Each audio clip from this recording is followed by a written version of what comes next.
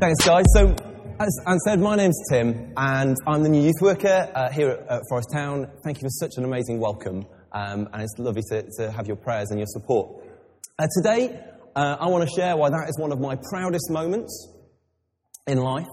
I want to share with you a little bit about perseverance and explore together what that means for us as a church. Anne's been taking us through Mark's Gospel and the call to go, and I think we'll continue with that and come back to that. But today we're just going to take a bit of an aside, but we might refer to some of that stuff. So, great, we can. There's enough of the Rocky. It's Rocky, by the way, the theme tune, in case you were guessing. I've heard this is a pretty sporty church. That a few of you like your footy, yeah? A few like your footy, yeah? A few around. Arsenal fans, well done. That was probably goal of the season yesterday. That was impressive. A few more like the rugby, yeah? A few more out there like the rugby. Around here. In fact, I was really tempted to wear my England rugby shirt today, but then I thought about it and thought, well, actually, there's a chance that I might end up playing rugby against some of you guys, and I think you'd make me feel that in a tackle if I wore that. So I realised there's various nations represented here. But I wonder, hands up, has anybody done the ultimate and run a marathon? Has anybody in the church done a marathon? Okay, can you just stand up if you've run a marathon in your life? I'd love to give these guys just a massive cheer, because that's an amazing achievement. Well done, guys.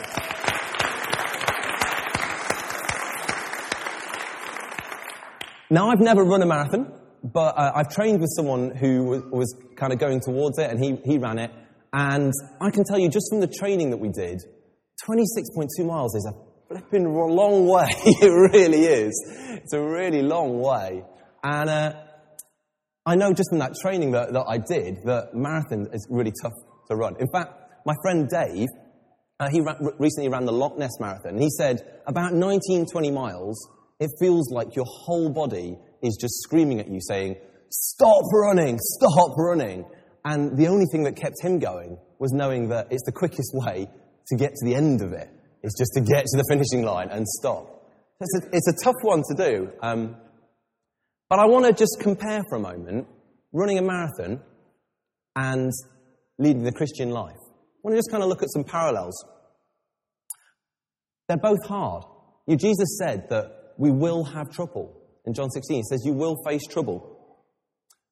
They both require some kind of training. I mean, as a Christian, much of your training happens, if you like, on the job. But you have that process of being made like Christ, that process of being trained, discipled.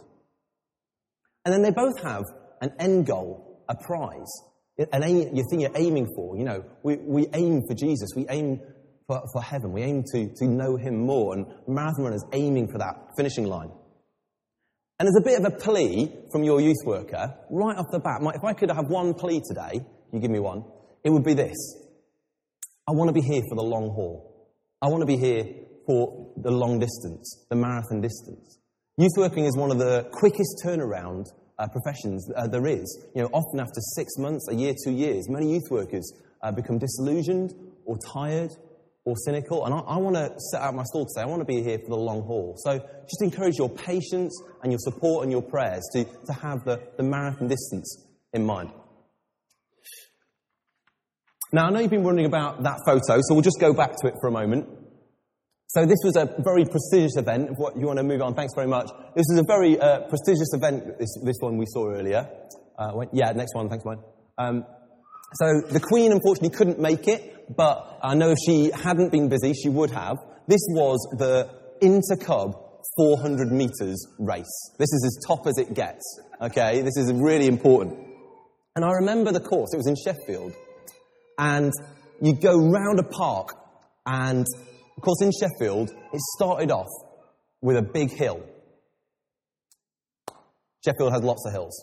But I remember my tactics were get into second, try and stay in second, and then try and just burst through at the last bit. But as the race started, and the hill got steeper, I found myself slipping back to third and to fourth, and just sort of like you're running through treacle. Everyone else seems to just be on like a treadmill going forwards, and you seem to be on one going backwards. So, in other words, the race got tough. For the rest of this morning, I want to share with you what happens when the race gets tough, how we can have that perseverance. How can we keep going? Okay, I'm going to share with a couple of barriers to perseverance, a couple of things that will hold us back from keeping going, and I'll share a couple of things that will help us to keep going as well. Is that okay? Cool. Right, so, for a moment, you can close your eyes if you like, lay back, imagine that you're on a boat. Or you can move that one on. We might have some music for this as well, just quiet in the background. Imagine you're on a boat, and you're lying there in the jacuzzi, and you can hear the waves just kind of lapping up against the boat. It's lovely, it's gorgeous and sunny. And then, out of nowhere, this huge, heavy artillery shell comes and lands about 2 meters from the boat and explodes, and water flies everywhere, and the boat rocks, and you jump out of the jacuzzi pretty quick, and you get your towel, because you would, and then you go to see the captain, and you're like, right, what's going on here, okay? I'm lying in the jacuzzi, then this heavy artillery shell almost hit the boat, completely disturbed my peace. What's going on?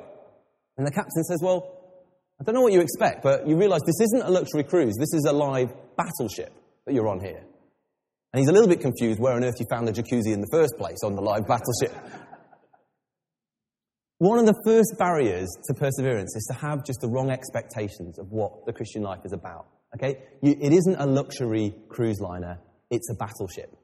Okay? If you're lying in the jacuzzi, be grateful that you experience a jacuzzi in life, but then know that you're here for a battle and get on your gear for war. Yeah?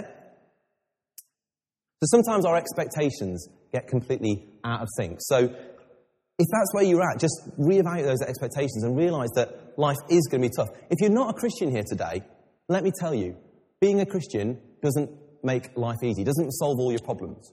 Okay? Let me be really honest with you there. However, I also want to say, it's the very relationship you were made for. That God loves you so much.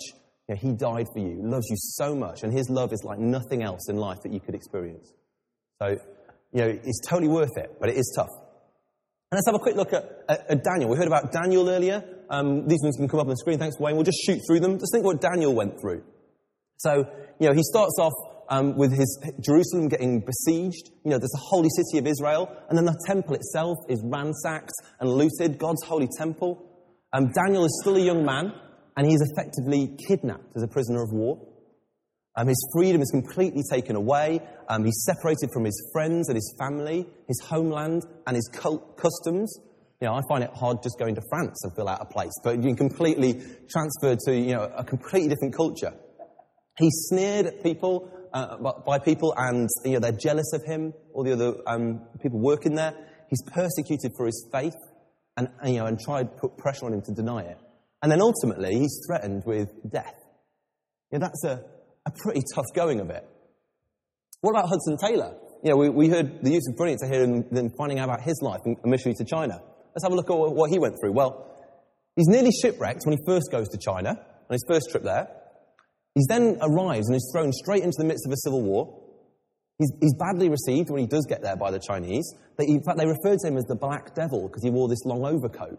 And, they had this name for him. And then they didn't like him. And then, the English who'd sent him didn't like him either because he's dressed like the Chinese. So he's persecuted by both. All the medical supplies he brought across to give the Chinese to help them, they got burnt up in a fire. And then himself, he was attacked and robbed of nearly everything he owned. So not only is the things he's brought across to help gone, but also even his own possessions are gone. His first child died shortly after childbirth, and later they lost another one too. Really tough. He has health problems at just age 28 and has to go back to England for a time. When he does go back to China, he's nearly shipwrecked again. And then there's this unity in the team that limits their effectiveness about the missionary work. So, again, there's some tough things of going there. Yet he was a fantastic missionary to China, and he had a profound effect on the world as we now know it. But there's tough stuff to go through. So, just to say, if you're going through tough stuff, you're not alone, okay? I know it will throw up questions of why and what has come from. Just to take encouragement from, it doesn't mean that you're off the track, that you're on the wrong track, that we do face tough things in life. If you're still not convinced, have a read of Paul's missionary journeys, because he gets attacked almost everywhere he goes. Okay. So that's our first barrier, really, is if our expectations aren't quite right, then when we face tough stuff, we'll kind of get thrown off track. I've I've got a second one, which is basically about having a sustainable life pattern. You know, having a life pattern that's going to keep us going. I need a couple of volunteers. I need 3 volunteers for that. So if you've been sitting very quietly and you would like to get involved, pop your hand up if you'd like to come and give us a hand. We need 3 people. Yes, Seth, up you come. We need 3. So who can join Seth? I promise you won't get wet. Just to say that you're okay. Yep, up you come. Okay. Seth, can you hold that for me? Brilliant. Could you just stand in the middle for me? And could you stand at the end? Thanks very much. Right. We have Mr. Physical. Okay, this is Mr. Physical. Go like that. Yes, Mr. Physical. We have Miss Emotional. Okay, that's not because you are emotional, just because you experience emotions. And Miss Spiritual. Okay? Physical, emotional, spiritual. Now, you're going to have to stand very carefully here, but I'm going to put one of these under each of you. We've not done a dress rehearsal for this, so... Okay. Now, I like to think about our physical and our emotional and our spiritual buckets. Okay? So, we can skip on way into the bucket if you like. So, Mr. Physical, one of the things that I find really fills my physical bucket is to get enough sleep. You know, I get good rest. There you go. So I'm just going to fill you up, Mr. Physical. There you go. Great. And for me, emotionally, I find that a good game of 5-a-side footy, when I'm completely knackered, whatever I've carried into that game, once I've kind of run around for an hour and I'm hot and I'm sweaty and I need a shower, but some of the emotional side of things I'm able to just kind of take a step back from and cope with that much better. It really fills me up emotionally. That's me. For some of you guys, that would be shopping. I don't know how it is, but for some of you it would be. Okay, and for me, spiritually, when I really need to get refilled spiritually, there's nothing for me like coming and just worshipping and spending time in God's presence. That just fills me up spiritually. Some of you guys getting into a really good commentary or book, that would really fill you up. But the thing about it is over time we do leak as well. So hold it very still. I'm going to come underneath you here. Just watch your fingers. Can I just go between that? Thank you. Okay, you're going to have to hold this very carefully. You ready? Good man. Excellent. Okay, we do leak over time. I haven't got a hole yet. Hang on. There you go.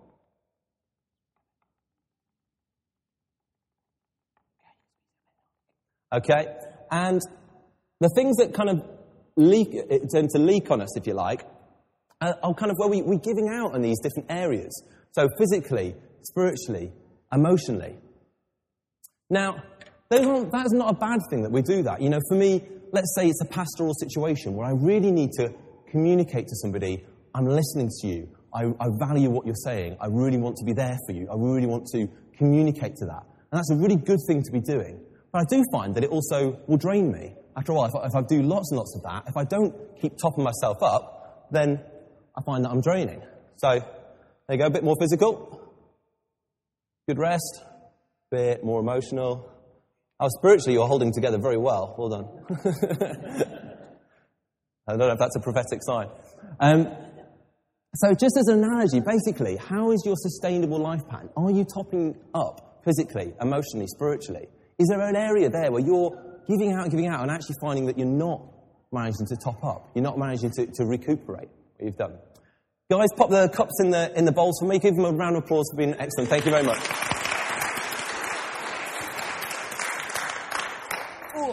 Okay. Wayne, we'll move on. I'll find out where I'm at.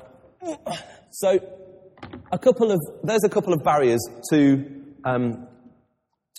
perseverance, okay? Have we got a sustainable life pattern? Have we got a wrong expectations of what we're in for? We move on again, Wayne. I think we've got one more barrier which might get in the way, and that would be to have a coin slot faith. Now, what I mean by this is the sort of idea when you put a coin into the candy machine, what drops out? A candy. Brilliant. So if you put a prayer into the God machine, what drops out? What you asked for. And that's very much how my faith was when I grew up. That was the kind of experience I had. I went, in fact, on a discipleship year, a year out, and basically I had 2 things I wanted. I wanted to meet with God, and I wanted to have some sense of where I was going in life, what He wanted me to do with my life. So I set aside a year for that, and I wrote an envelope I wrote a prayer in an envelope which said, break me, melt me, mould me, fill me. That was my prayer, and I sealed it. And the plan was to open it at the end of the year. The year had its ups and its downs. But at the end of the year, I opened it up, and I've got to say, what I overwhelmingly felt was suddenly a sense of disappointment. I felt like, gosh, I don't think that's happened. I still don't know actually what I'm called to do. I still don't actually really know what it's about. And I'm not sure how much have I met with God this year. And I felt disappointment. Then I felt a sense of anger of, oh God, how? I've given you a year of my life. How could that happen? And I'd come to God in times of worship and actually leave feeling a little bit lower than when I started. And it was felt like, well, that's unfair. God, you promised to comfort those who are downhearted. In actual fact, God was meeting with me, but he had to break what I had in order to remake it. What I had was that coin-stop faith, that when I said jump, God had to jump. And he had to break that in order for him to really be able to love me well, for me to receive that love, for me to know him better. But it was painful. It was hard stuff. Now, it is a tough process to go through, but I want to kind of say that is a process that often I think we all need to go through at some point in our lives. So how about you? How do you find persevering through difficulty, even when you don't necessarily know the answers? Is it okay to have a bit of mystery there in the faith and still to trust? It's a hard one. It's a hard one. I want to put in the opposite as well. I'm not saying that we should just bury our head in the sand and just pretend that everything's okay in those times. I'm really not saying that. I think we should be honest with God, honest with others. Church is a family where we can come and do that. I'd encourage you to dig into the Psalms as a great place to find your voice. All I'm saying is, when it comes to it, is God a pocket-sized God for you where you can bring him out and you say, well, this is what you need to do? Or is it okay for God to know and you not to have all the answers? Well, that's where I want to land on that. So that's a bit of a barrier to perseverance. Okay, let's move on. Let's go back to the race, I think. Okay, that wonderful picture. By the way, what was I thinking on my fashion sense? I don't know. Back to the race. And we're coming towards the end of it now. And, I'd left it on a cliffhanger. The hill was steepening. But I kept going because I wanted to win. And I kept going because my dad was cheering me on. And I kept going because I wanted to reach that finishing line and get that Intercub 400 meters medal. That prize. And I want to kind of share some of the tools that help us to keep going, if you like, some of the encouraging things. Hebrews 12, I think, is our next bit. Comes up with, I'll just read it first. Therefore, since we are surrounded by such a great cloud of witnesses, let us throw off everything that hinders and the sin that so easily entangles, and let us run with perseverance the race marked out for us, fixing our eyes on Jesus, the pioneer and perfecter of our faith. For the joy set before him, he endured the cross, scorning its shame, and sat down at the right hand of God, right hand of the throne of God. Jesus had a long view. He had the eternal perspective. He was fixing his eyes on the finish line. He knew why he came. In fact, if you look at Luke's gospel, it's like every single paragraph starts with, as Jesus was on his way to Jerusalem, as he was going to Jerusalem, Jerusalem, Jerusalem, Jerusalem. It's like, we get it, Luke. Okay, we get what you're trying to say. He's always on the way there. Jesus has got his eyes on the goal.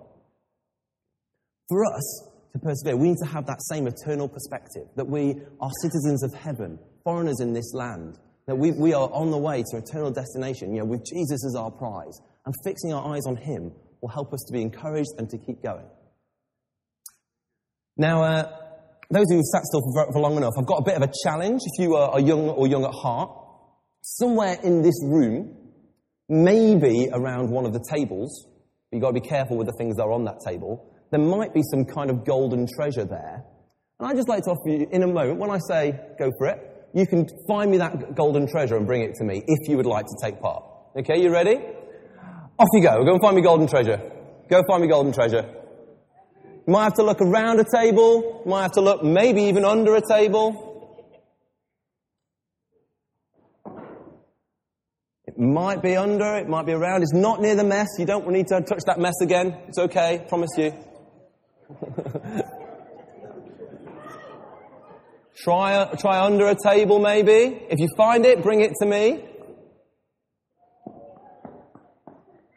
Not the communion, that is treasure, but not kind of treasure. So it's golden, this one, I promise. Anyone found it yet? Oh, you're warmer over there. You're warmer over there. Definitely warmer. Definitely warmer. Yep, you're very hot round there. Not the kids' table. Seth, you're close. Try near table. Try near the table. I'm now wondering if actually someone already found it and pinched it. But have you found it? If you have, then bring it. Ooh. Apparently not. Someone might have found it and moved it, or... Oh. Okay. You know when I said it wasn't near the mess? It might be near the mess after all. Go for it, go quick, it might be near the mess. It might be near the mess.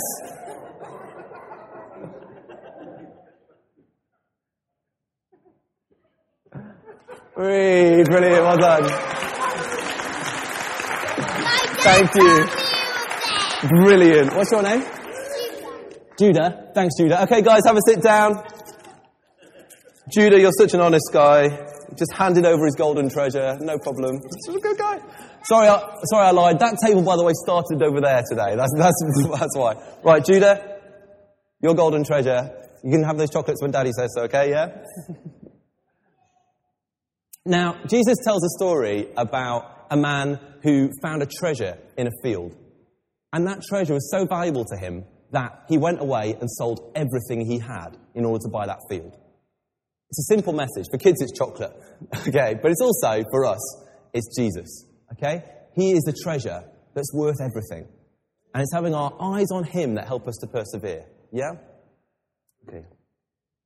To take the long view, I've got one more tool I'd like to share with you. If we move on. Oh, sorry. This is Hudson Taylor, sorry. This is Hudson Taylor expressing that another way.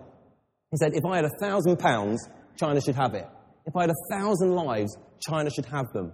No, not China, but Christ. Can we do too much for him? Can we do enough for such a precious Saviour? You know, his experience of, I experienced Jesus, and now I can't do enough. I want to give away my very self for him. That was Hudson Taylor. It's a brilliant quote. So I want to share just one more tool with you. Yeah, we've talked about the fact that we need to take that long view to keep our eyes on Jesus. I'd also say it's important for us to learn to celebrate. Okay, to celebrate what God has done rather than focusing on what he hasn't.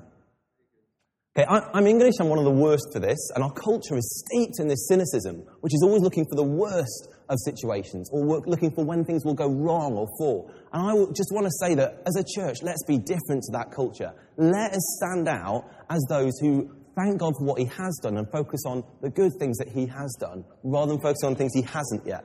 Okay? I have a rule in life, and it's the no golf clap rule. Okay, do you know what a golf clap is? It's when like someone puts a ball at golf and it's kind of this little ripple of applause. Very polite, okay. But when someone gets up to share a story or a testimony that God's done in their lives, you know, I say no golf claps. Go for it. Go, yes, well done. Yes, Jesus, thank you so much. Okay. Last time I checked, this isn't a library. Okay. So it's okay to let out of a bit of emotion. And two things happen when you do. Number one, that person just receives you're cheering them on. You're saying, yes, I'm with you. Well done. Great stuff. Or, that's amazing. Praise God. And the second thing is well, you engage yourself and you get blessed. Because as you say, yeah, I received that. That's amazing. I'm really accepting of that good news. And it comes into you as well. Okay, so kind of focusing on what God has done and celebrating it is a really good tool for persevering, okay? Because rather than focusing on what he hasn't done, we're focusing on what he has. Over the past few weeks, I've had the chance to work a temp job just up in St. Neots at a warehouse. And I had the privilege of just hanging out with a bunch of guys there, doing warehouse stuff. I'm the least manly person in the warehouse. I was like looking at the drill thinking, I don't even know how to use this. But the guys around are really accepting and that. And yeah, I don't know why I shared that with you, think. We've already had the DIY chat, and yeah, it's not good. We've already said we'll have to share those duties if that works out. But I got the privilege just to share a little bit of the good news of Jesus, not kind of bashing anyone with the Bible, just as it came up in conversation. And in fact, the last day there was really odd. It was like the boss pretty much organised a day just with me. All the other guys had gone to work at a different warehouse. It was just me that he invited just to spend the day, if you like, doing some wrapping, doing some work. And he pretty much, off the start of the back of the day, started just asking me questions about faith. And he self-confessed, said, I don't believe any of this, I've not got any of this background, I don't really understand any of this. But it was just pretty much, it seemed, organised a day to kind of ask more about it. It was a real privilege. At the end of the day, I invited him to come to church that Sunday. And he said, yeah, I'd love to. But later he texted and said, it's not really for me, I just don't think it's quite me. And I'm honest, I was gutted, really gutted. I was like, I really thought he was going to come. But as I reflected on it, I was able to say, well, actually, do you know what? It was such a privilege to be able to share a little bit of faith, such a privilege to share a bit of my story, such a privilege just to share a bit of good news, to kind of mention the Alpha Course to him. All those things that actually I had to thank God for. Rather than focusing, okay, he didn't come that Sunday. And Mark, if you're listening, God loves you, you're welcome. Come to Forest Town, come say hi. But, focusing on what God has done in that situation was a real kind of encouragement, rather than kind of focusing on just the thing that he hadn't. So learn to celebrate is the second tool. Okay, I have one last thought to leave you with.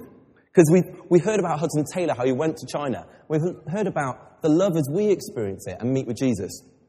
My last thought would be that love does compel us to go out. Okay, we're thinking about going. My all-time favourite, second favourite film, if we have it up, is Schindler's List. We've got a picture of it. Is that Wayne? Brilliant. I don't know if you've seen it, but it's about a businessman in Germany at the time of World War II who uses his money basically to buy the lives of people to come and work, of Jews to come and work in his factory. Okay? He saves them from the concentration camps by literally buying them to be workers for him. And he sends himself bankrupt doing this. And there's this incredible scene near the end where he's looking at what he's got left. He looks at his car. He's about to go into hiding, from the Nazis, and he's about to go, but he's looking at his car and he's saying, that's 2 or 3 more lives right there. I could have sold the car. And then he looks at his ring and goes, that's a life maybe there. There's a ring on my finger. Why have I kept the ring? I could have got rid of it. And the secretary turns to him and says these words that are just so powerful, and let them drop right into your soul. He says, generations will exist because of what you've done. Generations will exist because of what you've done. That guy, and there is, Schindler's Jews, who are generations of people who are alive today because of what he did. And for us as Christians, the acts of service we do, the lives we touch, okay, the difference we make, one family that comes to faith, and then, their children are brought up knowing Jesus. Maybe one of their friends introduces their friend to Jesus. Maybe there's a church plant from that. Maybe down the lines that's grown into 100, 200 strong. Who knows? But let generations exist because of what we do. That eternal perspective, those little things that we do in reaching out, let generations exist because of that in heaven, in Jesus' kingdom. Yeah? Amen.